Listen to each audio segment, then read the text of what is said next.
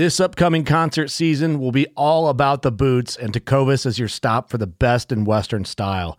Tecovas has seasonal and limited edition offerings this spring and summer, including men's and women's boots, apparel, hats, bags, and more. All Tecovas boots are made by hand in a time-honored tradition with timeless styles that are always on trend. And Tecovas has first wear comfort with little to no break-in period. It's hard to find this level of comfort paired with this level of style. Stop by your local Tecovas store, have a complimentary drink or two, that's WCB style, and shop new styles. The smell of fresh leather and friendly staff are at your service. Many stores even have leather custom branding to make your boots truly personalized. And with regular live music and events, there's no in-store experience like it. If you can't make it into a store, just visit tecovas.com. That's TECOVAS.com. They offer free shipping on all boots, as well as free returns and exchanges, and ship right to your door. Go to tecovas.com and find your new favorite pair of boots today. Fishing like a local isn't just about catching fish. It's about connecting with the environment and the people who call it home. It's about hearing the stories and traditions that have been passed down for generations and sharing unforgettable moments with the people you meet along the way. Fishing like a local is having an experience that stays with you forever. And with Fishing Booker, you can experience it too, no matter where you are. Discover your next adventure on Fishing Booker. From the Palmetto Swamps to the Piney Woods to the Oak Flats, you're listening to the Louisiana Bowhunter Podcast.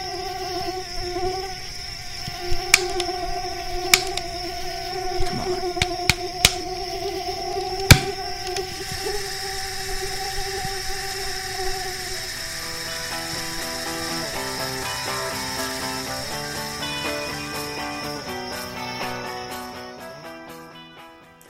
Episode 51 of the Louisiana Bowhunter Podcast, presented by Relentless Boats, and we have made it back for yet another week, Kyler. We're still here.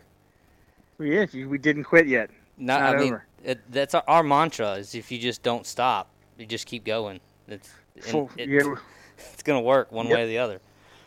Yep. So we're getting to the middle of October. I mean, we're past the talking points about, the season's here. I mean, the season is here, like, officially. So Kyler's already just killed basically half his limit. You been hunting any more, man?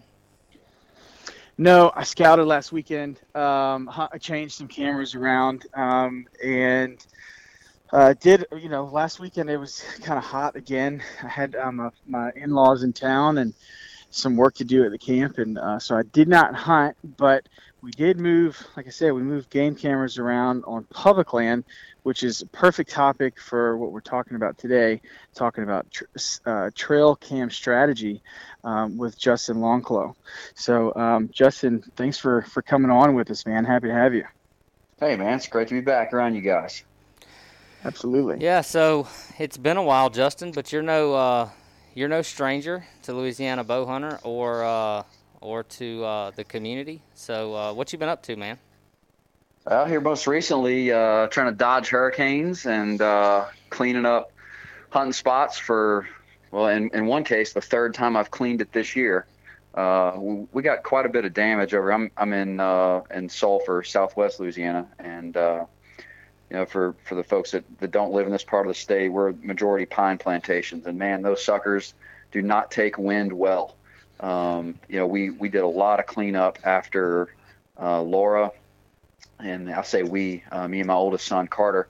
And then I went back earlier this week and cut some of the same spots again. Normally by this time of year, it is absolutely stay out of your spots and don't go in and only on the right winds. And I was in there this week running chainsaws and limb saws and dragging limbs with four-wheelers. And it's been a crazy year. Yeah, I think that probably at least for our Louisiana people, just about everybody in the state has been affected on some level.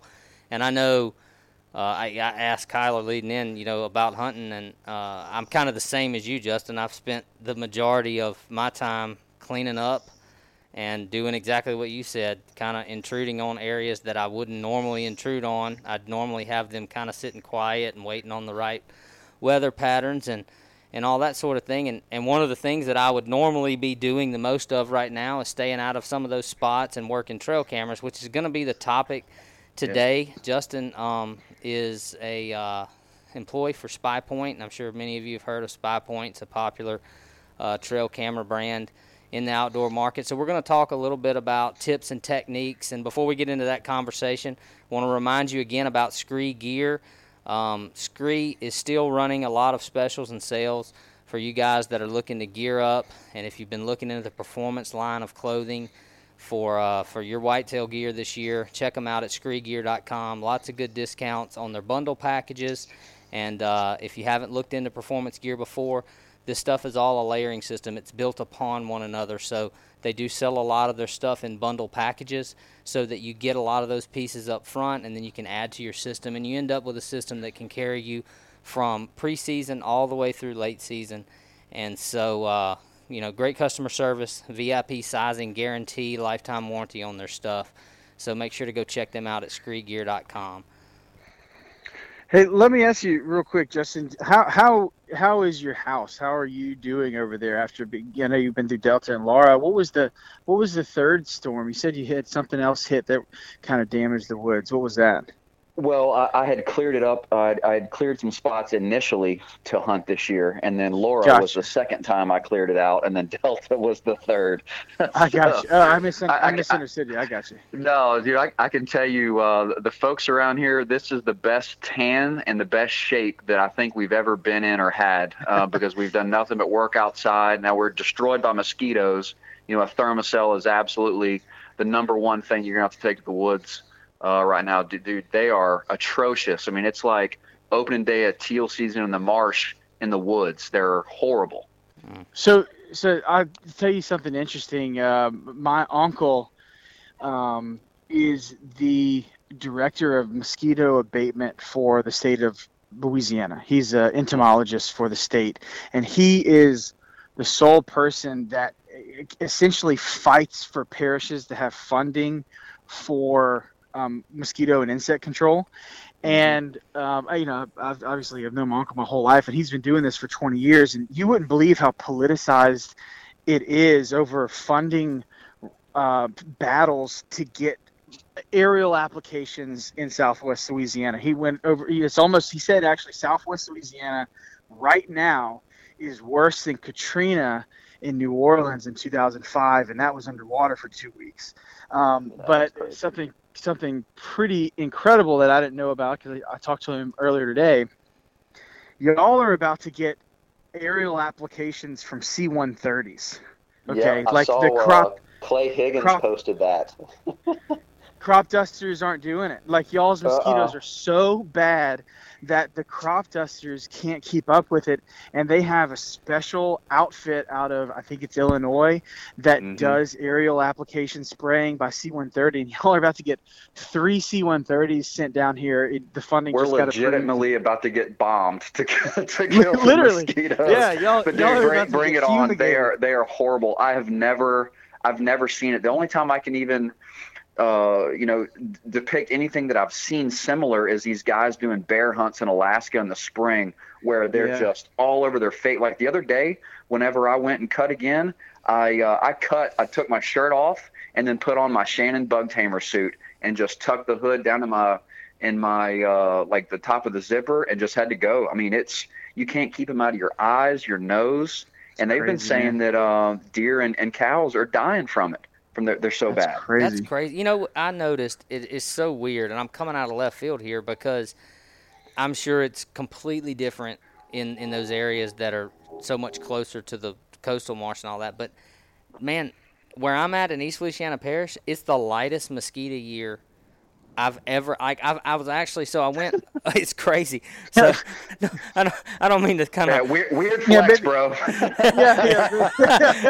I went hunting with Michael Pepper opening day, the first couple of days of the season in North Louisiana, and I drove up there on Wednesday night or Thursday morning, and we hunted. In that first day, we got out of the golf cart and we were getting ready to go in the woods, and the mosquitoes were tearing me up, and I'm like, what is this? Because out in my yard shooting bows. I took my son hunting Sunday afternoon, and it was hot. I mean, it was hot. The stand we were in had a little bit of sunlight on it, and I didn't even have to turn the thermocell on. I don't know what's going on, but for some reason, y'all got all of them apparently. And now you're just bragging. Yeah, it's just. I mean, I don't mean to rub salt in the wound or anything, but I've had to treat my yard already. We bought some stuff that you hook onto the water hose and treat the yard. I mean, you legitimately could not go outside without just getting inundated by mosquitoes. Crazy. Well, how's your house? What kind of damage did you have? Yeah, so we had extensive damage to the roof. We had and no structural damage to like the decking and whatnot, but it was tons of shingles. It was ripped down to the plywood in multiple spots. We had water, and I think it was 4 different rooms. Leaked down through the ceiling and whatnot. I've had to rip out. That's what I've been doing today. Actually, I moved in. It was right at 5,300 pounds of flooring inside today, so it can acclimate. I did the math. That's 110 reps of 50 pounds. So I'm leaning over in the bed right now, holding my phone up to my ear. My arms are jello. But it was water on the floor. We've got a new roof already. Some repainting where the water came on the walls. It's honestly we were pretty blessed compared to some of our other neighbors. I've got 2 neighbors within 100 yards of me that are going to have their houses completely bulldozed. So we're really fortunate we're still able to live in our house right now. Goodness, man, I hate to hear that. Well, I hope the rebuilding goes fast and you get reimbursed and you'll end up with a better space than you had before, man. I hate that y'all had to go through that. Well, I do want to say, this is our first time having you on. For some of y'all that may have just discovered Louisiana Bowhunter or haven't kind of been following since the beginning, Justin is the founder of this whole thing. So y'all can give thanks to him for kind of creating this and having the vision for creating the brand and the company and having it be such a platform for other people to essentially not have to struggle so hard to become successful with their bow in Louisiana. So, we thank you for that, man. It's good to have you on too. Yeah, I appreciate it, man. We we wanted to have you on because, like we're saying, we're talking about trail cameras. Shortly after, I can't remember, what was it, 2016 or 17 that you started working for Spy Point? 17 or 18? I really don't remember. Yeah, Louisiana Bowhunter started in 2015, and I will have been with Spy Point for 3 years next year. So it was 2017. Okay. I remember I stepped away from Louisiana Bowhunter. It was about 2 months before I got hired on with Spy Point because I knew it was coming, and just wanted to be able to dedicate full time to that. So I hadn't been working for like 2 years at that point because of my tree stand accident, and man, it's been a godsend and a crazy chain of events. I started out in sales with Spy Point. I was the regional sales manager. And then I became what an unfamiliar term to a lot of people, a product owner. It's a development term.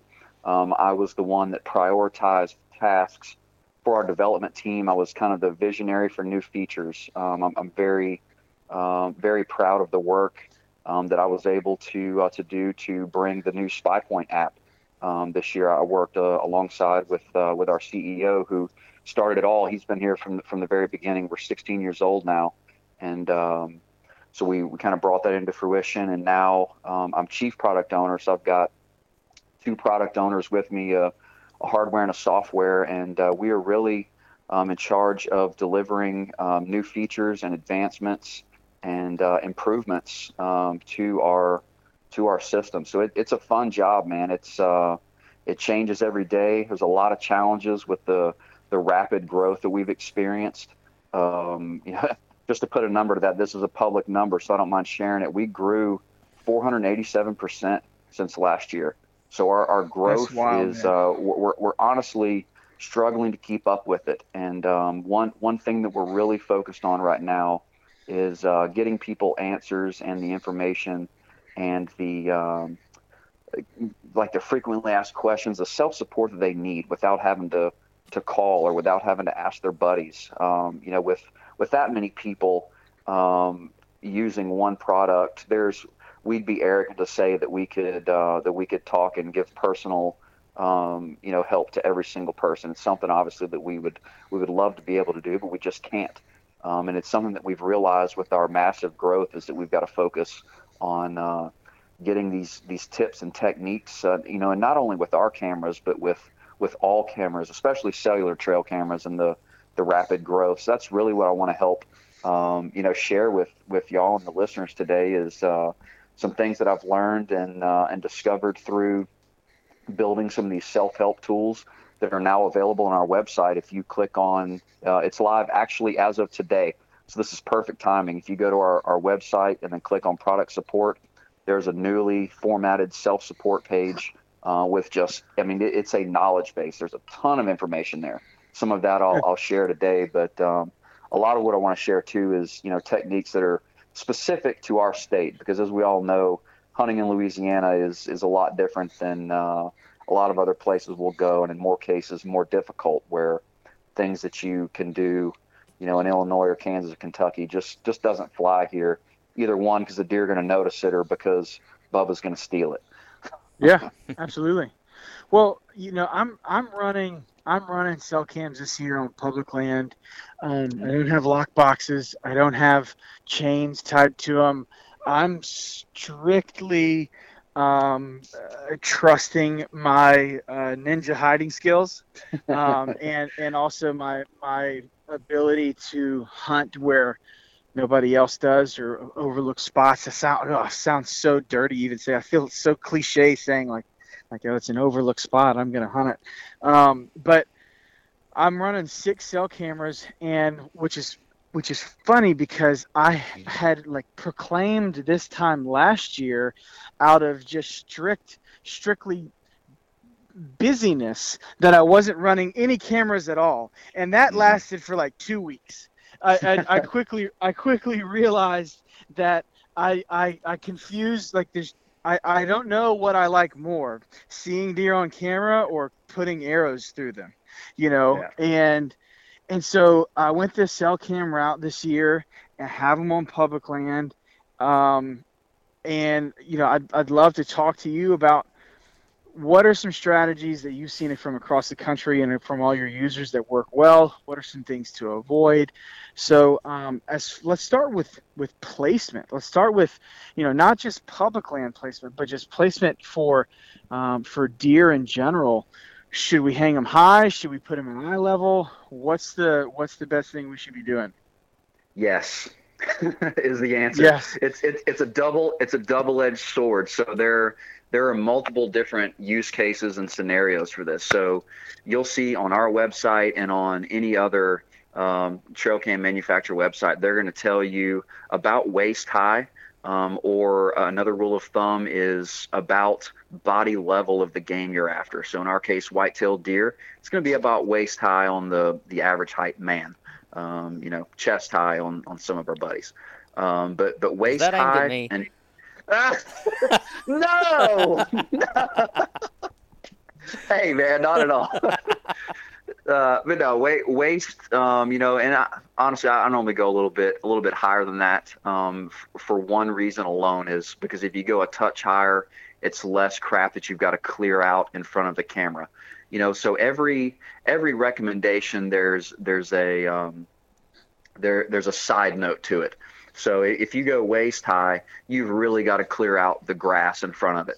And I'll take a side note here and explain the way that these passive infrared detection systems work. So they work off of motion, which is detected through heat, which is detected through changes in the infrared rays going into this detection system.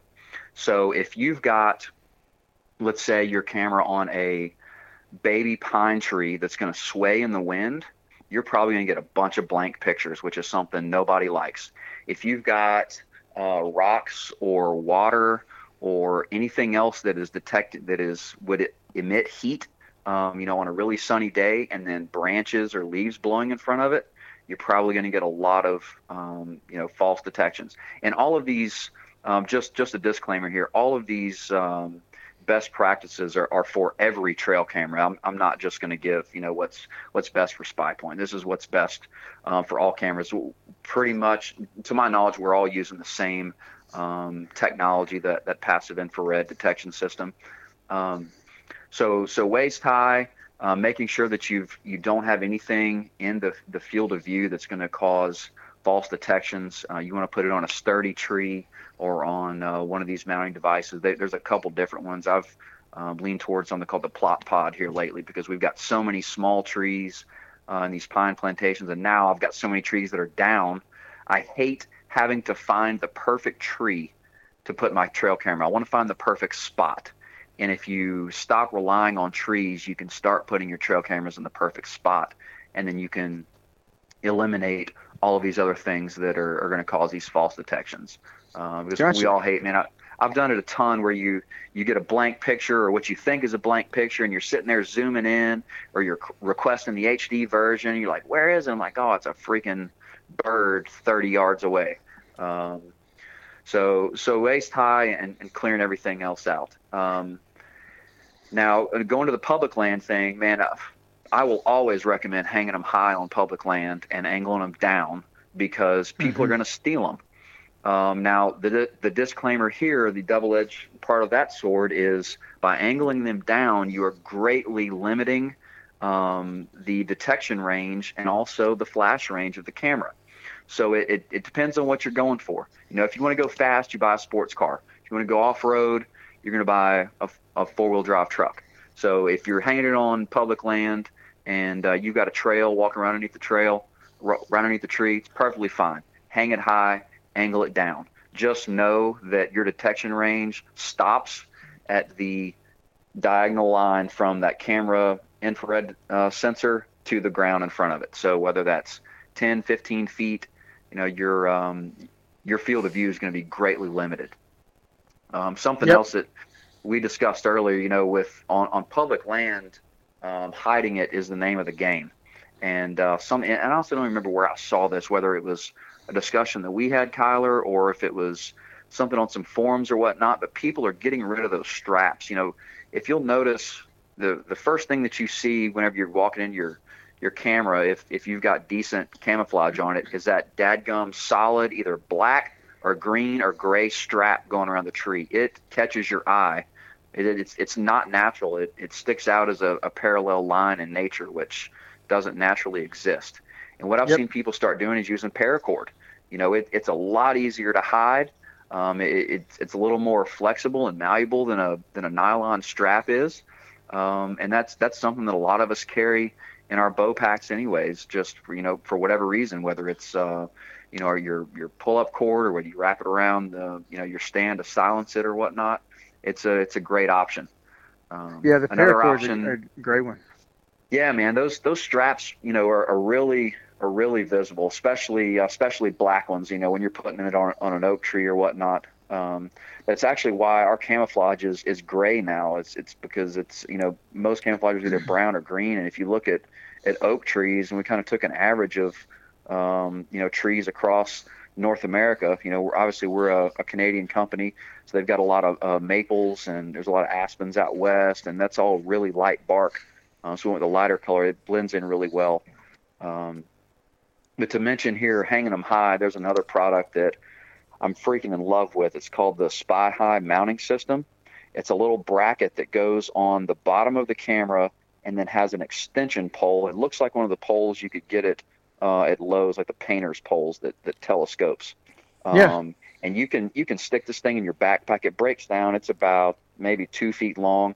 So you could get 2 or 3 poles and literally stick your camera 30 feet in the air without leaving the ground. It's super easy. It's super light. The pole's made out of aluminum. The little brackets are plastic. And, man, it's a public land hunter's dream. Someone would literally have to scale the tree to go after your camera if they notice it. So that thing's really cool. So hanging them level public land and high on level on private and high on public is kind of the way to go. And with that, you can hang it in trees that aren't climbable. You can hang it in places that have a lot of limbs below. Because, I still think, even the saddles are becoming more popular. Lock-ons have always been very popular, but I would love to know this percentage. I would love to know the percentage of people that are hunting out of API and summit climbers or lone wolf climbers, because there's a lot of people that every time they go in the woods, they are looking for a telephone pole shaped tree. And if you have one limb 10 feet or below or 12 feet or below, somebody in a climbing stand, which might be, I don't know, I say 40 to 50% of all bow hunters possibly are hunting out of a true climbing stand. They can't touch it. They can't get there, Yeah. So I remember. The cool thing about those, you can hang them on parallel limbs also, so you're not stuck to the trunk with these, because they've got a screw really end on them. Yeah, you really can't get them then. Yeah.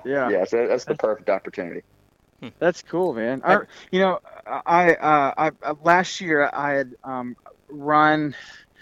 I was doing I guess you could say a tester on those Tasco Walmart cameras, because I was hunting a very densely hunted piece of public land, and I was like, okay, I can spare $28 if it gets swiped, and I hung it with. I guess we had talked about paracord or something other than straps last year, because I hung that one with I want to say it was like 16 gauge or 14 gauge black wire, just like regular old electrical wire.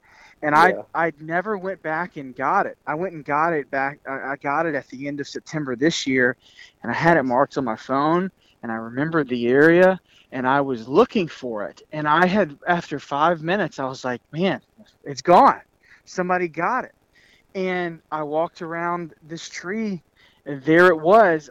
I was standing within 30 feet of it the whole time, and I couldn't even find it, and I was looking for it, So the paracord trick or wire or something other than that strap I think that's a great tip, because you're right. Anything that is horizontal in the woods is unnatural. Almost everything you see in the woods, other than a fallen tree or a fallen log or a deer's back, is vertical. And that strap gets noticed for the same reason that you see a deer walking through the woods, because it's the only thing moving going from left to right versus up and down. So have you spent much time using these mounts that it screws in the tree, and then it has like a ball joint on the end of it where you basically screw it into the bottom of the camera in the universal threaded hole, and then you can angle it and turn it and all that.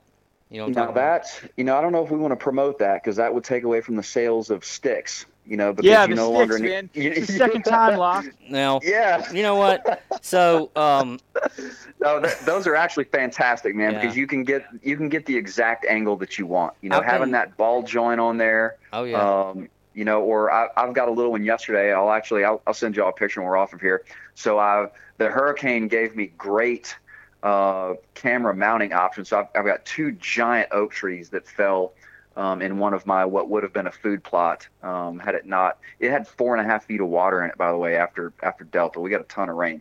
But I cut some branches off, and I shoved one of those screw-in mounts in the end of that branch. It's probably a 8-inch diameter branch, but I've got the most gorgeous view of this lane now from probably 8 feet up, angled back. So those things allow you to put a camera where you normally couldn't put them, because the straps, you're stuck to putting it on the trunk, and putting it parallel unless you shove a stick behind it. Well, to your other point, I've been using them, and like for me, I guess it was probably 2 years ago. I ordered, I think HME makes the ones that I got, and I ordered like a 6-pack of them for $20 or something like that. It's just the best. It's one of the best purchases I ever made. But to the point y'all were making earlier, I've noticed just coming in and out of the woods and checking cameras, the strap thing when they're on those brackets, they disappear. I mean, they just look, especially the camouflage cameras that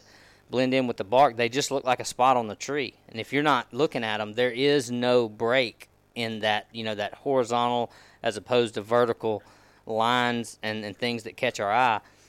And to take that even a step further, if you screw one of those things into a large tree where there's no, unless you're at an angle, you can't see it. It just falls right into the bark. Yeah, it does. Well, one of the things I wanted to ask you about, we had discussed. I called you months ago wanting to do this episode with you, and I'm sitting here like my brain's tingling, trying to remember all the things that we discussed. But one of them was, what can deer see as far as infrared? Does low glow versus regular old no filter LEDs matter? What's the science behind it? What do you see? Yeah. So again, yes, this is one of those questions that it's 50-50. There's actually a comeback in white flash cameras now. So I'll give you. I won't give you science. I'll give you personal opinion based off of things that I think any avid bow hunter would agree upon. Anything unnatural that a mature buck is going to notice in the woods is going to startle him. Whether it's a white flash in the wrong spot or the click of an IR filter, and I'll explain what those are, or a red glow. Because if you'll notice on a lot of cameras, and ours will do it sometimes too, there will be a really quick just blink and then the red flash. And what that's doing, that's allowing the lens to adjust to the lighting. And then in some cameras, you'll hear a click, specifically the very first photo of either during the day or at night. That click is the infrared filter either raising or dropping in front of the camera lens. So all of these things are obviously going to be unnatural to a mature buck. And, I don't really care what people see on TV, or on Facebook or on Instagram, because we all know that Midwest deer are much less spooky than the bucks that we're hunting here. And my rule of thumb is, if I think it's going to spook, the buck of a lifetime, if I've got him in my woods, I'm going to stick it high to where he's not looking directly at it, whether it's no glow or white flash or not. I don't want it in his line of sight. I lean towards no glow. Same reason I walk in with a red or a green flashlight is because it's much less obvious to the animals, supposedly. So my rule of thumb there is the least amount of intrusion possible, and for me that is no glow. And you're right about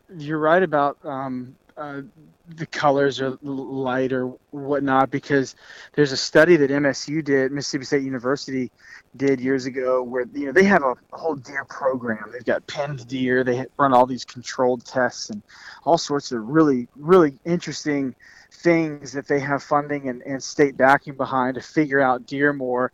And they ran a study trying to figure out what color does a deer see best. And they did it through essentially feeding deer and having the deer hit, I don't know, you could call it a little stomp pad or something to get either food or a treat or something like that.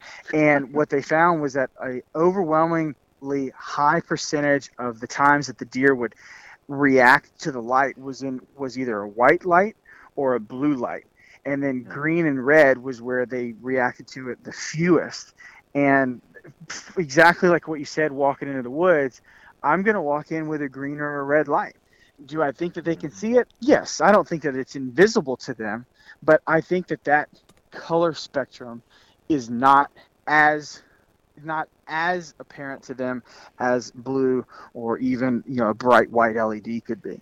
And so and of course, it's probably why you see red LEDs on the no glow or low glows. Now we had we talked about where to place them. Talked about height and for security reasons and height for deer alertness. I remember when I first started running cameras, getting a picture of a deer was great, like the elation that came behind that. And then over the years, I started to see this pattern, especially if I was supplemental feeding. I was starting to see this pattern where I would get my most deer and or my biggest deer on the first day or two that the camera was there. And then 3, 5, 7 days later, I was getting very juvenile deer, yearlings, fawns, does bringing fawns to the corn pile, spikes. And I agree with you 1,000% that anything unusual like that is going to spook anything that's been walking the woods for more than a year or two. They know that that's not normal, and I actually think I don't have any proof behind this, but I actually think that they start to skirt that area and avoid it entirely. Because and that's one of that spooky to them. Yeah, and that's one of the points of proof that I use for that.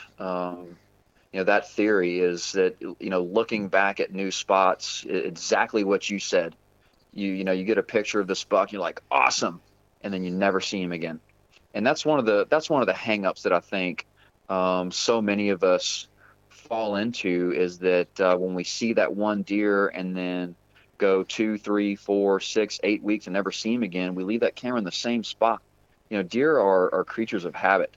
And if he walked by that first day and then stopped again, or stopped coming anymore, he's changed his habit. So that camera needs to be moved. You've changed his habit. Exactly. He's absolutely been changed by noticing you, by smelling us or by seeing the camera or both. How many pictures do we get, especially in the daylight? So there's no flash being emitted, there's no click, there's no nothing of that deer frozen, giving a death stare at the camera 6 feet away. He noticed it, saw it, and if you only get one picture of him, he's obviously changed his pattern because of that camera, or because he smelled you and then saw something different. It's like, nope, I'm out.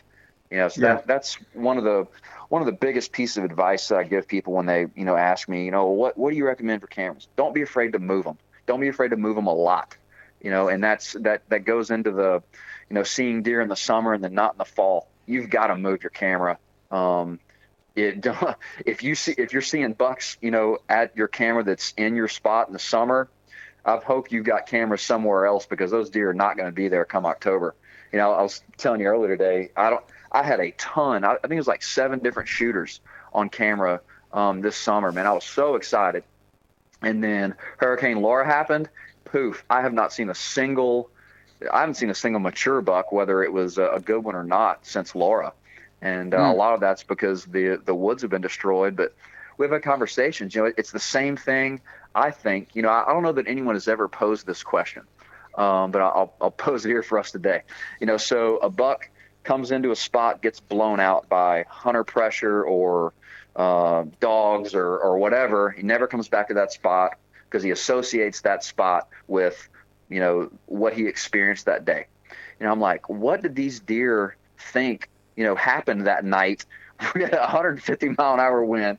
All the freaking trees are falling down. They're like, I am never going back to that spot ever. So it's like, I got no clue where these jokers are now, and no trees to hang my cameras on. Well, but in that case, to take the chaos even further, I mean, they can't escape it. It's all around them.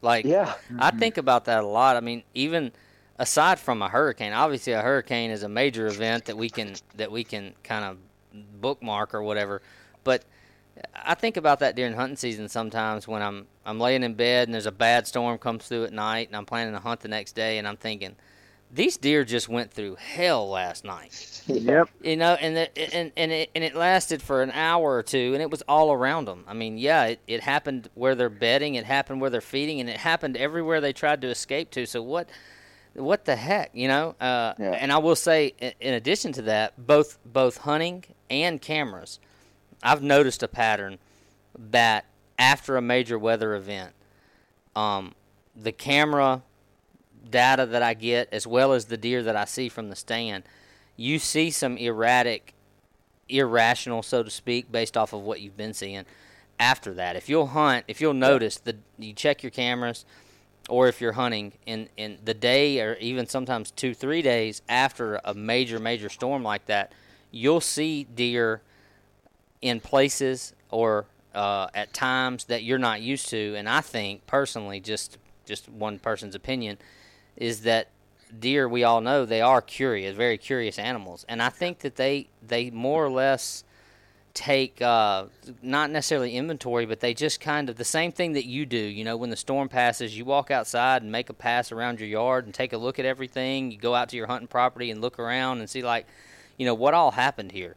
And I wonder sometimes if deer aren't doing the same thing, because I've definitely noticed a major, and it doesn't necessarily last. It's not like a major shift and change for the rest of the season, but those days leading after, you're liable to take pictures of deer in places and at times you're not used to. Mm-hmm. Yeah. Absolutely. Yeah, I had in one spot that I had a family of does, family of 4 does that was coming. I mean, every single day, multiple times a day, a couple little young bucks.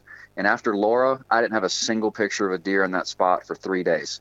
And I was getting probably 50, 60 pictures a day, you know, just of them coming in front of the cameras. You know, I was putting some rice bran out, and I had, you know, just scattered some seed out before, and they were just, you know, those does stay there. They're there all year long, and they were completely gone for 3 days afterwards. To get really sidetracked, but we were thinking about turkeys too. Can you imagine being a turkey on a roost? Oh my God! Thought about that, especially when you go hunting other places where the wind is more like of an issue. God, what man. a ride down to the ground. Jeez, man. The turkey, a poor animal. A turkey is right. He is the only thing, or one of the only things that sits right above a shrimp. I mean, he just everything. A shrimp? Yeah, everything wants to eat a shrimp, man. Everything will eat a shrimp. And a turkey is not that much different, man. Oh my God. That's funny. I've never heard that. That's hilarious. That is pretty good. So let's talk about. I want to talk about batteries. Then I want to talk about game cams. I want to talk about cellular camera settings, if you will, okay. and also, you know, there's a lot of people that are out there possibly listening, but in the world that are heavily debating whether they should start using cell cameras.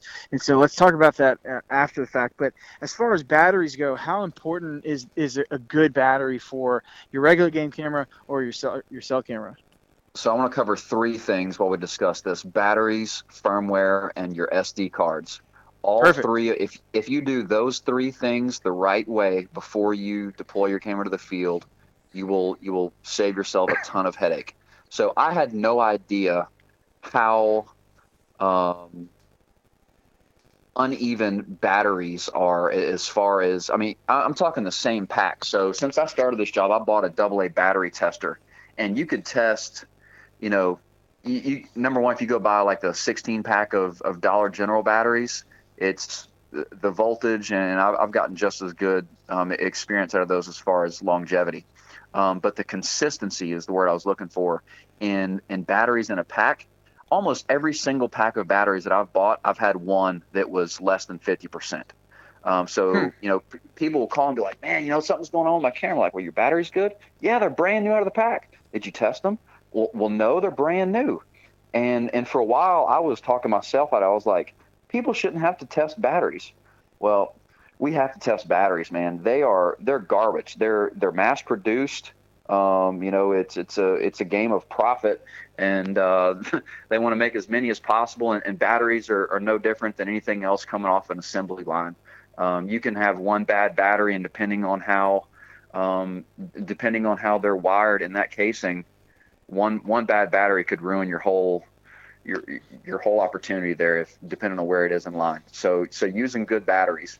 And when I say good, I mean name brand. There's a debate, you know, whether you use lithium or alkaline. Lithium will last longer. Lithium doesn't like cold weather. So if you're buying batteries to stick at a camera in Illinois and you're planning on leaving it through December, lithium may not be the option for you, because that first cold snap where it gets, you know, down to 3 degrees, it could very well kill your batteries. That's where the 12 volt and solar panel, or a built-in solar panel is going to be your best bet. The next one is your SD cards. All SD cards are not created equally. So they've got, they're classified by what's called a class, which is essentially the write speed. So if you buy a Lamborghini, you're probably not going to put regular unleaded in it. And I'm not saying that anyone's, cameras are Lamborghinis by any means, but you've got to have the hard drive essentially that can match the speed that the processor in that camera needs to write the photos or the data associated with those photos. Because when we save a photo on a card and many other manufacturers, it's not just that picture being saved. It's the date, it's the location, it's the time, it's the moon phase. All that metadata associated with it takes time to write. And if you've got a class 4 or a class 5, pretty much anything less than a class 10, you're not getting the value out of that camera, and you're probably going to cause yourself issues. So class 10 SD cards, no matter what brand it is, that's the fastest write speed readily available. There's some faster ones for high-end photography use, but a class 10 is pretty much the industry standard at this point. And then the last one is firmware updates. These cameras, and again, all of them, they're little computers, and they require software updates. Some of them, depending on how long they've been sitting on the shelf, may really need one before you even take it to the woods. So no matter what camera you get, whether it's ours or whoever else, get on their website. Everybody operates pretty much the same. You get on a support, or if you get in the search tab, type in firmware, you'll be able to pull up and compare if you've got the latest firmware. And again, the same thing with other manufacturers. If you don't update that firmware, not only could you be missing out on some bug fixes, but a lot of these really big new feature launches require firmware updates. There's multiple, I've got some competitor cameras in the shop that I didn't use last year. I pulled out this year, and had I not updated the firmware, I would have missed out, on some other opportunities with the things that they're using. I don't use them for any other reason other than I'm testing them out. Obviously, I've got to compare. I'm a little disclaimer there after I said that out loud. But yeah, man, you've got to have good batteries, and I really recommend testing them. You can get the little tester that I have is $4 off Amazon. It's the best $4 you'll ever spend. Or if you just want to get rid of that route completely, we have cameras that have built-in solar panels with built-in lithium batteries. You can literally charge it, stick it out, and forget about it. Or everybody offers a 6 or a 12-volt battery kit with a plug-in solar panel that essentially gives you unlimited battery life. So all three of those things before you even go to the field, and you will save yourself a ton of headache. Well, I think part of understanding the importance of a firmware update, regardless of brand, is also having a little bit of understanding of supply chain and how supply chain works from, the fact that these aren't eggs. This isn't a carton of milk. It wasn't milked on Thursday and you bought it on Saturday because it was delivered to the grocery store on Friday. These things are produced. I have no idea where they're produced, but I'm sure that it's done 3, 6, 8, and possibly 9 months in advance of when they actually hit the shelves before a consumer sees it for their first time. So we're talking, imagine if you have an iPhone or an Android, imagine if you hadn't updated that phone. Well, we don't do that automatically, it does it automatically. But imagine if you hadn't updated it since January of 2020, the first of the year. We're in October now. Imagine if you didn't update your phone in 10 months, it'd be lagged behind. And, I understand not everybody's and I don't understand firmware that well, but I do understand the importance of being up to date, and doing a firmware update is, in my opinion, one of the most important things to do with any camera straight out of the box, because you really don't know how long it's been for sale or been in supply chain post-manufacturing. It could be outdated, and I don't think that is an unreasonable thing to say about technology, because it's 2020. It changes every single day. Imagine how far behind you get 10 months later, 8 months later. Yeah, our firmware team never stops improving it. So you could be in a scenario where you got a camera that, just came off the line, and you purchased it, 6 weeks after that thing, it's hot off the press. There could very well be a new firmware, if a bug was found between then and that's true for anyone. Every single cell camera will show you in their app what firmware they're running. So you can go in and look and see what firmware version you have, and then go to that website and compare. And if it's different, a lot of times they'll show, just like when you update an app on your phone, it'll show what the improvements or the bug fixes were. If it's a vital issue or a big feature upgrade that you want to take advantage of, you can pop it on a card and take it out there, or some of them will let you do it remote, or some of them will let you do it, from the camera. But their firmware updates are really important. Well, I appreciate you covering those three things, man. I know we wanted to cover that on this episode, and also just going back to the fact that y'all have got that brand new, as of today, kind of customer support, frequently asked questions page. People can kind of help self-diagnose some of their issues without having to try and chase somebody down on the phone to figure out, to be told the same thing. Now, like I said, I switched to cell cams this year, and I'm addicted to it. I'm not gonna lie. Like I get this like minute little heart rush whenever I get a new picture come across. It's so amazing. Because I mean, it's incredible. I remember, my grandmother was born in 1923. Okay, and went through the Great Depression and raised in that era, and she was born in Smithville, Mississippi, which is like outside of Macomb, like kind of place where they had a hole in the corner where you would like sweep the floor out, and like the chickens would eat the scraps that fell out of the floor, like underneath the house. And I remember before she passed away, I remember asking her, I think the iPhone 4 came out, maybe the 6 possibly. And I was like, did you ever think in your lifetime you would see something like this? And she was just blown away by it. But that's how I feel about cell cameras. You mean to tell me that I can have a picture of my target buck come to my phone and I'm eating lunch at Subway?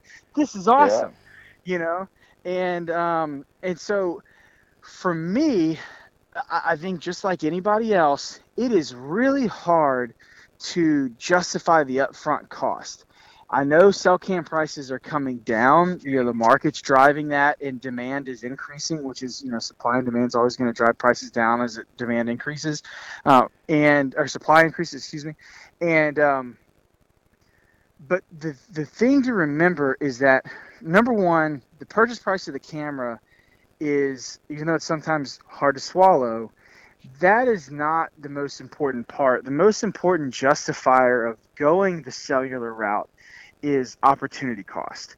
To me, a cell camera, is opportunity cost that you can hold in your hand. If you set it up properly and you use it to your advantage and you have the right settings and you're not having to change batteries every week and a half from 2 hours from the house, you are quite literally giving you some of your life back. And that, how valuable that is to you, that everybody's different.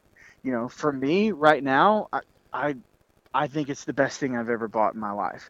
Other people will say, well, I like to check my cameras in person all the time. Well, if you're right down the road from your lease or your property and you can do that, that's no problem.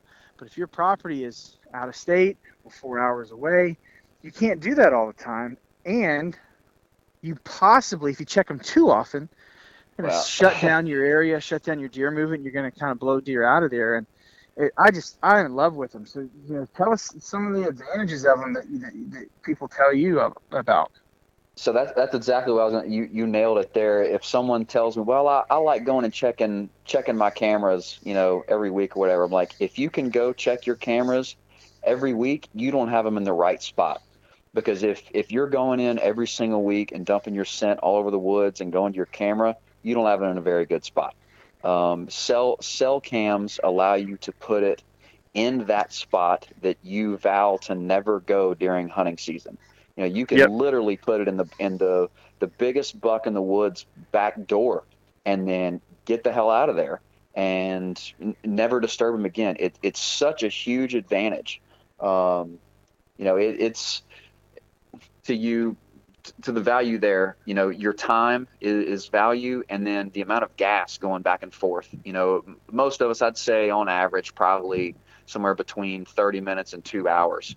If you're wanting to check cameras every weekend, during the summer and early fall, that's a lot of time and that's a lot of gas. the majority of the lower end of the price point on cell cams right now are anywhere from $99 to $150. And our little micro, which is the #1 selling cell camera of all time, is it's $150 and goes on sale for $99 all the time. There's a lot of other cameras in that price range. It's worth its weight in gold, man. To your point, to be able to stay out of those spots, and to be able to get multiple at that price point and spread them around. I tell you, that is how Carter, my oldest son, was able to kill and be prepared to kill his first deer hunting solo last year. He was sitting in a spot and he was rifle hunting, and I had a camera at the end of the 3 lanes that he was looking down, and I got a picture of a couple of does, and I texted him. I said, "Hey man, there's does at the end of that lane. It's 200 yards away from you. Get ready." He was able to get the rifle out of the blind and get ready, and those does walked 40 yards in front of him. Had we not gotten that picture, there's no way he could have gotten that gun out of the blind and ready to shoot him. They would have nailed him. So it's a huge advantage. Honestly, I think mostly, keeping us out of the woods.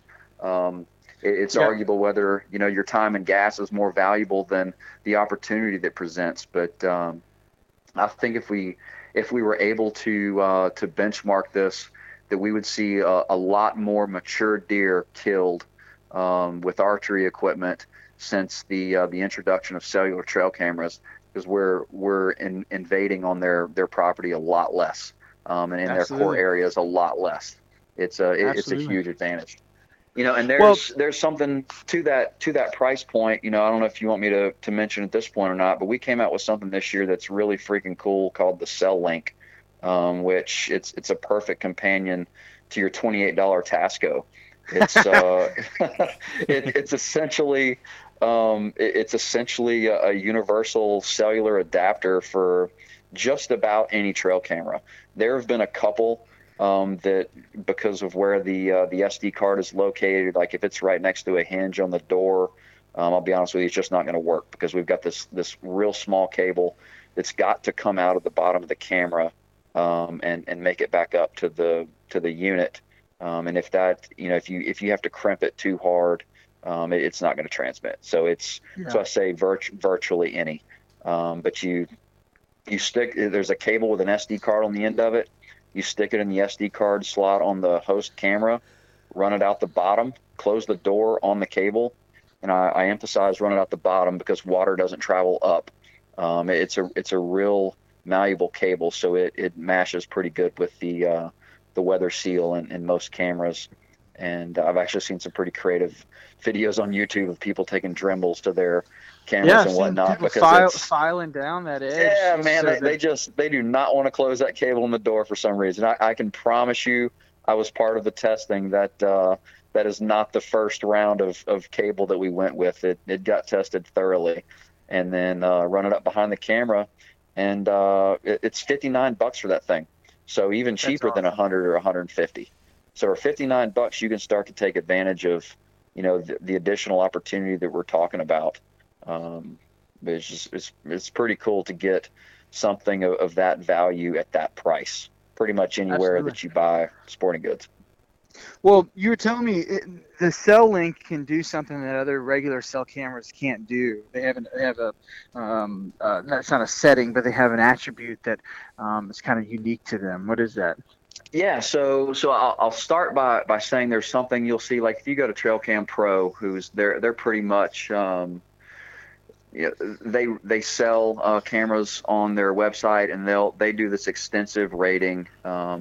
So you can kind of look there at what a recovery rate is. But all cell cameras have what's called a recovery rate.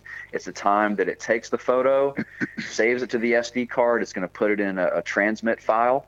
When something enters that transmit file, that tells the processor, hey, there's something that I need to send to the server. So it pulls that file out of the folder, transmits it to the server, and then recovers. From the point of the photo to the time it's ready to take another picture is the recovery rate. Every cell cam is subjective to that. So there is an opportunity. If you've got multiple deer running by and you've got your camera set to one picture, and it takes a picture, if you've got a camera that's got a minute or two recovery rate, you've got however long that is worth of dead time that it's not taking any pictures. That's not true with the cell link, because the camera taking the pictures is just going to sit there and keep popping them off, because it's sending the pictures to the cell link card through that SD cable. And while it is transmitting, the camera can keep taking pictures. So if you put one of those setups next to a regular standalone cell camera, you're going to get way more pictures. You know, I've had a guy on my lease ask that. He's like, man, it seems like I don't get as many pictures now that we're using cell cam. I was like, it's because you're not. It's because, you know, if you've got it in front of a feeder and you used to have just a standalone SD card camera, it was popping pictures off per the delay that you had it set to. So if it was instant, it was never stopping. It was just taking pictures. Cell cams are subjective to that recovery time. So there's a little bit of dead time after each photo taken or after each burst, depending on what you have it set on. So that's a really cool advantage of a super low price product. That's awesome, man. That's really cool. I know Brian Chamberlain has a bunch of the cellular, the cell link that he's using. And I don't know which camera he's using, but he already had. This is another great benefit to it, is that he already had regular trail cams, but he just repurposed them with the cell link, and he runs the lease in Mississippi and gets pictures all day long. Loves it. Yeah, that's awesome. And I'll just tell you, you know, for y'all and the listeners, the two cameras that I know of that it doesn't work on, and it's again because of the location of the SD card. And one of them has since I've seen people say, "Oh, I got it working on mine." It's one of the Reconics. I think it's the Hyperfire. Which, if you've got a $600 SD card camera, why are you buying a $59 cellular device in the first place? But the other one is the Wild Game. It's like the Micro Shadow Cam or something. It's a little bitty cube one that they came out with last year. It's got a cover on the back that just really bends that cable. Again, I've seen people say, "Oh, it worked on mine," but it's not guaranteed for every single camera out there. It does work on most of them, though. That's awesome, man. Well, man, I think we've run through all the questions that I have as far as, you know, trail cam strategies and things like that. Locke, do you have any other questions or anything you want to bring up? No, I mean, there's a lot of good information, a lot of things that, I mean, I work, you know, I spend my career is in IT, and I guess it's somewhat, I'm used to a lot of this stuff as it pertains to technology, and of course the user interaction with technology. I spend most of my days dealing with problems that aren't really technology problems; they're user problems. And Correct. I'm sure you guys see plenty of that, Justin. So I don't know what you're talking about. Yeah, no, you don't. So you know, I've being someone that works in IT, I'm you know, a little bit more sensitive to all the things that you have to do to take full advantage of technology. And you know, I've always been I'm curious to your, I guess the only thing that I'm going to add to it, and I'm curious to know your response to this or your feedback. And I know you don't have a direct answer, but I think back to a time, it's been a number of years ago, probably close to 10 years ago, before cell cam technology was, they may have had them, but it wasn't, you know, it wasn't refined, and it certainly wasn't a big thing in the market. I had an incident one time. I've always kind of debated with myself about what is the issue with how many pictures do I not get. And so the story I'll give you is, I had a spot one time on a place that I hunted, and it was a really good place where there was a lot of activity. I mean, just kind of paint that picture. It was in a river bottom area where there was a lot of deer, a lot of hogs. So, you know, I'm used to checking my cameras on the weekends when I go to the camp and just having thousands of pictures to go through, because just anywhere you put them, there was just a lot of animals. Well, I had this one spot, and I had a camera there, and I literally was taking, you know, 1,500, 2,000 pictures a week on this spot. And I hunted there one morning, and I had made my mind up that I was going to pull all my cards on Sunday morning after I hunted and then head to the house, you know, typical weekend warrior type schedule. And I sat in this stand, and I had a great morning. Saw like 18 deer, several hogs, and all of these animals passed right by this camera that's right below me looking at this area. I mean, I watched them. I watched several groups of does just kind of feed, slowly meander right past the camera. Yeah. And I pull the card anyway, and I mean, you know where the story's going, right? I pull the card, and there's 2,000 pictures on it, day and night, all throughout the day and night, just every day, like, without the benefit of me having been sitting there all morning, you would think that I hadn't missed a single picture, because it's like there's just pictures, just this really good area, and there's just constant activity through there. Well, I go check the card, and I have 0 pictures of any of those animals that I watched walk in front of the camera that morning. And I'm thinking to myself, what is this? And this is a situation where I analyzed this data, right? So I went back and looked at similar mornings. So I said, okay, maybe it just has something to do with the light, the sunrise. No, I had the day before the same exact weather, and I had pictures in the same time frame as the day I was sitting in the stand. So in your opinion, for people that may have experienced that and they're asking themselves, okay, I'm happy with this camera. I'm getting lots of pictures. I think I know what's going on in my hunting spot here, but how many pictures am I missing? And then when they get something like that I guess somewhat proves the point, or at least makes them feel like they're onto something, what do you think are the possible culprits of that happening? Man, I'm so glad you said this, because this was something really important that I think a lot of people don't realize. And honestly, I didn't know until I started learning about camera technology. So the questions that I would ask you if you just called me up and said, hey, I've got a camera, this is what happened. My first question would be, did you reach your SD card capacity? You said you had 2,000 pictures. That's a lot. The second would be try to format that SD card.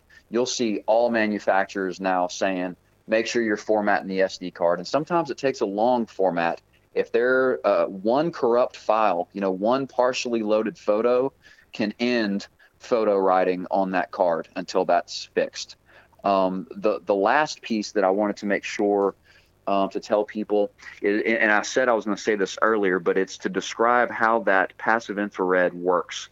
So there are multiple different zones. Most of them, it's 4 or 5. So there's, if you can envision about 120 degree, field of view coming out, and then 5 triangles divided within it. Motion is detected by more than one, or it's triggered that, hey, you need to tell, as the sensor, tell the camera and the processor to take a picture. It needs to see motion in 2 of those zones. So if you are on a trail where a deer is going to be walking directly at the camera, it is a high probability that it is not going to take a picture, because it never leaves that one zone. Does that make sense? Yeah. Like if it's, that's one thing, and I proved it in the backyard. I'll do, it's ridiculous sometimes. I've got this little setup with 4 or 5 cameras, and I'll get at the end of my backyard, which is about 80 yards from where I put the cameras, and walk in a direct line towards them, and none of them will take a picture of me.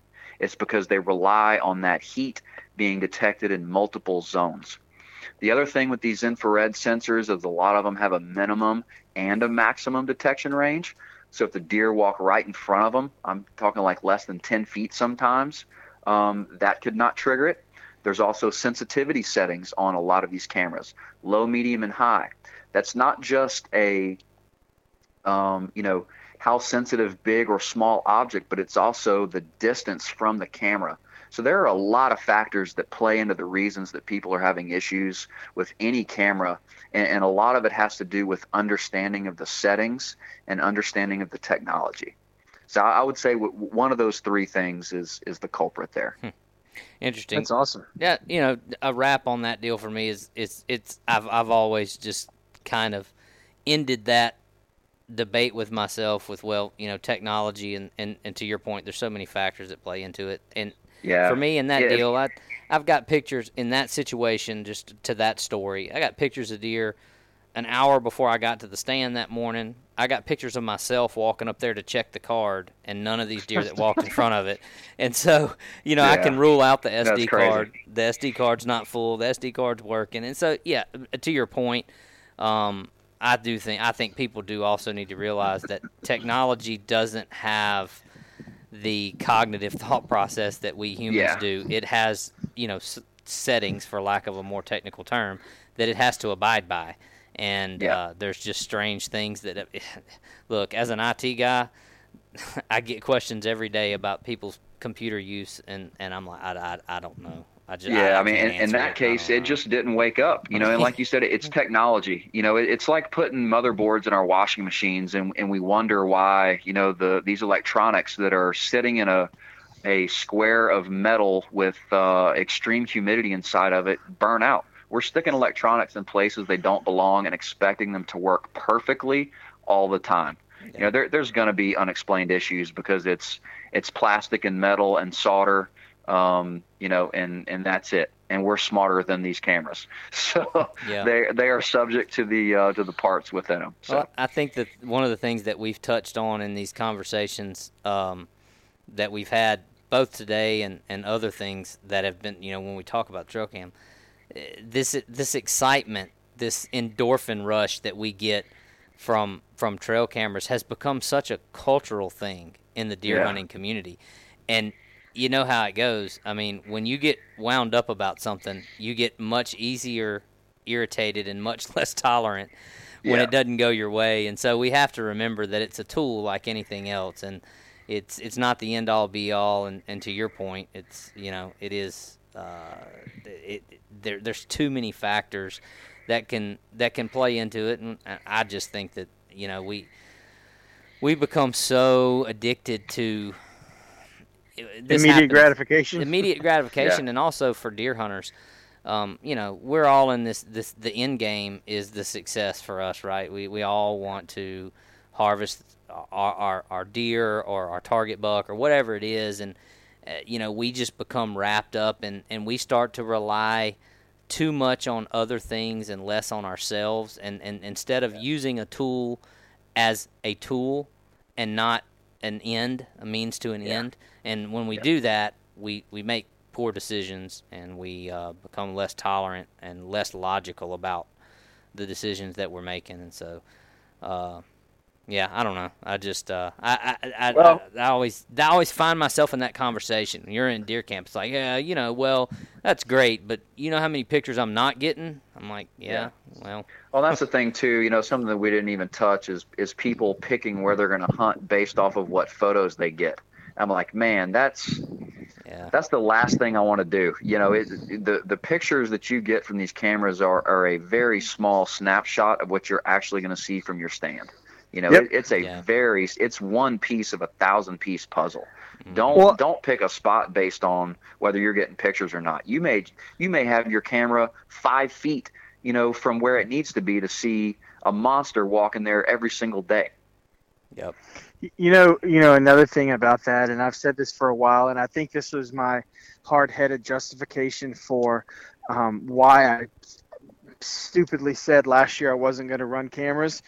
The first time that you get a picture of a deer, whether it's a doe that you want to shoot or a buck that you want to kill, that picture represents the first chance you had at killing him if you were hunting there. Mm-hmm. And so how much are you going to kick yourself if you don't hunt a stand because you're not getting a pattern buck on there, and you happen to hunt a different stand and he shows up that morning on camera? Are you going to be happy that maybe I can pattern him now and I can come through and he'll come back through tomorrow or tonight? But in my experience, especially the later into the season you get, unless you're right outside his bedroom or you have him tied to a tree or you're feeding him, you don't really know what that deer is going to do. And they're pretty good at breaking your heart as far as like thinking you have him figured out. Oh, I would say I live by this theory, and I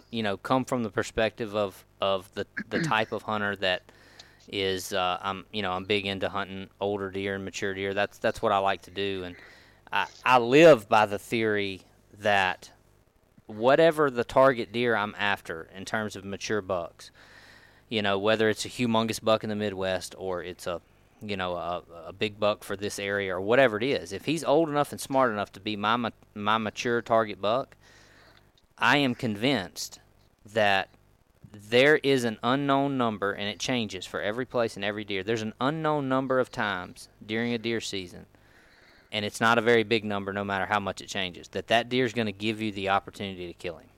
Correct. That's just period. Yep. I don't care how good of a hunter you are. I don't care how much time you commit to it. I don't care what you use to better your chances as a hunter. The final say is on a mature deer specifically. He's only going to mess up so many times.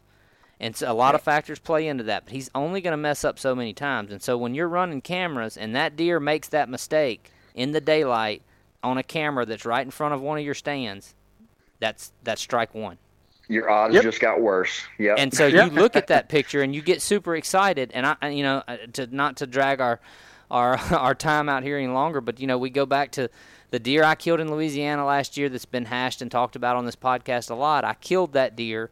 A lot of that had to do with intel that I had from Spy Point cellular cameras that I were able to put into an area and kind of have some information that led me to hunting on the right day in the right spot and all that kind of thing. But the truth of it is, I started taking a picture of that deer on like Saturday or Sunday, and I had to wait until Wednesday, I think it was, or Tuesday or Wednesday. I had to wait 2 or 3 days to get the weather right to go in there and hunt him, and I was on pins and needles because I knew.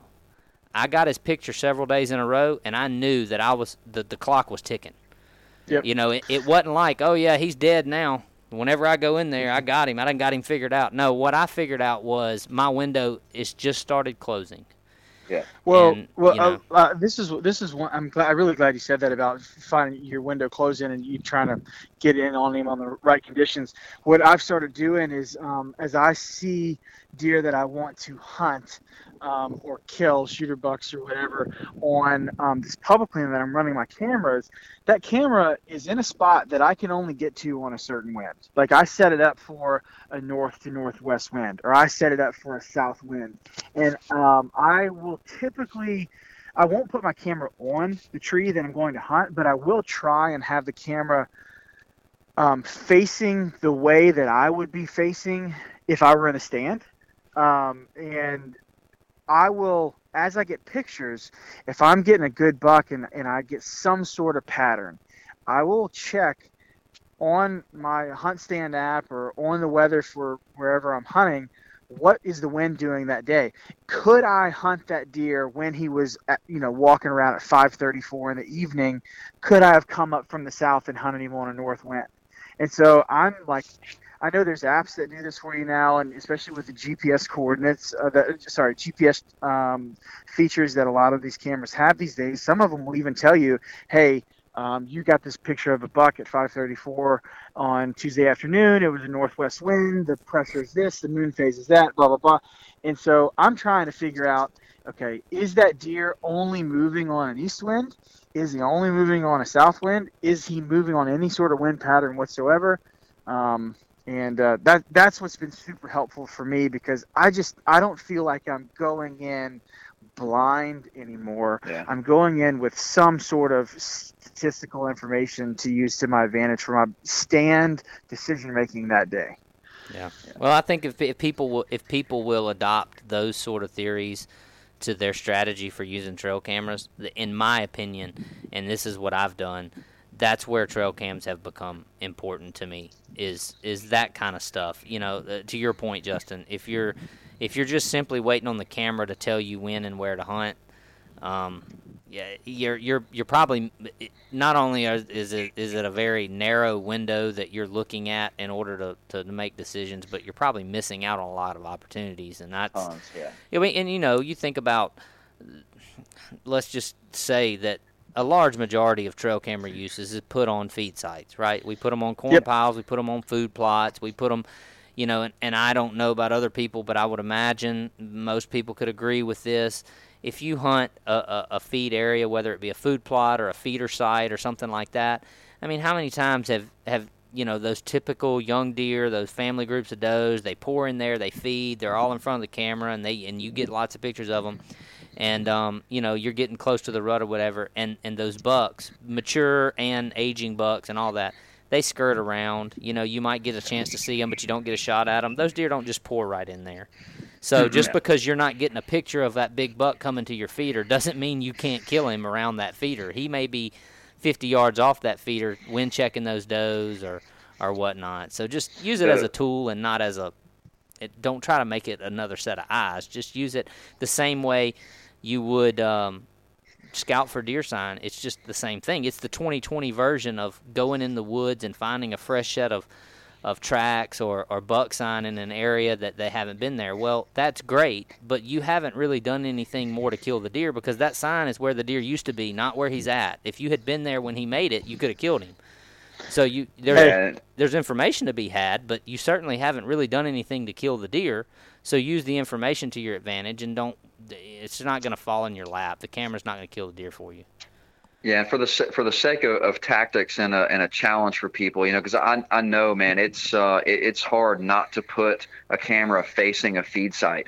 But someone challenged me to do. It's been a couple of years ago, and man, I'll tell you the results were immediate. That I'll challenge your guys as listener to do is if you've got a camera facing a feeder or facing a pile of whatever, you can leave it in that same spot, but turn it the opposite direction and watch the deer that you're missing that aren't going up to that feed site. Because to your point, those big bucks a lot of time are not hitting that feed, at least not until after the rut, and they're starving. And that's only if we get a really hard, winter that's killed most of the browse. Face it the opposite direction of that feed and watch the bucks that are just getting close. They're not coming in to eat. They're coming in to see what does are going in to eat. So flip that sucker around away from the feed. Yep. Hey, I've got the perfect way to wrap this episode up. The perfect way. And this is no BS. No BS. I just got 2 pictures of a shooter buck on my phone that I've never seen before in a camera spot that I moved on Sunday. Send me some coordinates when we get off the phone. Let us know if you get a second picture of him. He's not looking at it. The damn thing's 2 sticks high in the air. It's like 15 feet in the air. There's no way. Oh, there you go. There. Yeah, awesome. But I'm no kidding. I just got my first. I had a couple does, but while we are recording this podcast, I just got my first 2 pictures of a shooter buck on public land from a camera I just moved. So that's pretty cool. Cool. All right. I feel like I should say you're welcome. We'll let you have that. Yeah. All right. Thanks. Yeah. Well, thanks, man. Thanks for joining us and sharing this information. I mean, I know you have been exposed to and learned a lot of things that all of us that are running trail cameras could learn from, and sharing that knowledge with us has been very helpful, I think, for a lot of people. It's a lot of things that get talked about, and I think maybe dispelled a few rumors and clarified a few things, and that's great for our community and for what we're trying to do in this podcast is educate people. And so that's been a great conversation. And before we wrap up, just remind everybody our podcast is presented by Relentless Boats, so go out and check them out, relentlessboatsla.com. Check out some of the dealerships you can visit to pick up a Relentless boat, and just kind of keep up. Some big things are coming at the first of the year. Going to be some exciting things, and just happy to have them supporting our podcast again this year.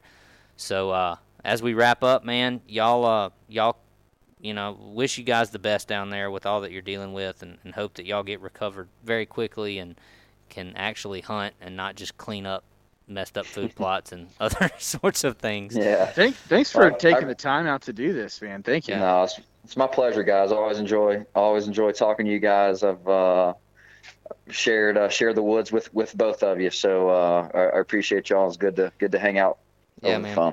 Thanks so much, guys. Talk to you next week. See ya. Thank you for listening to this week's episode of the Louisiana Bowhunter Podcast.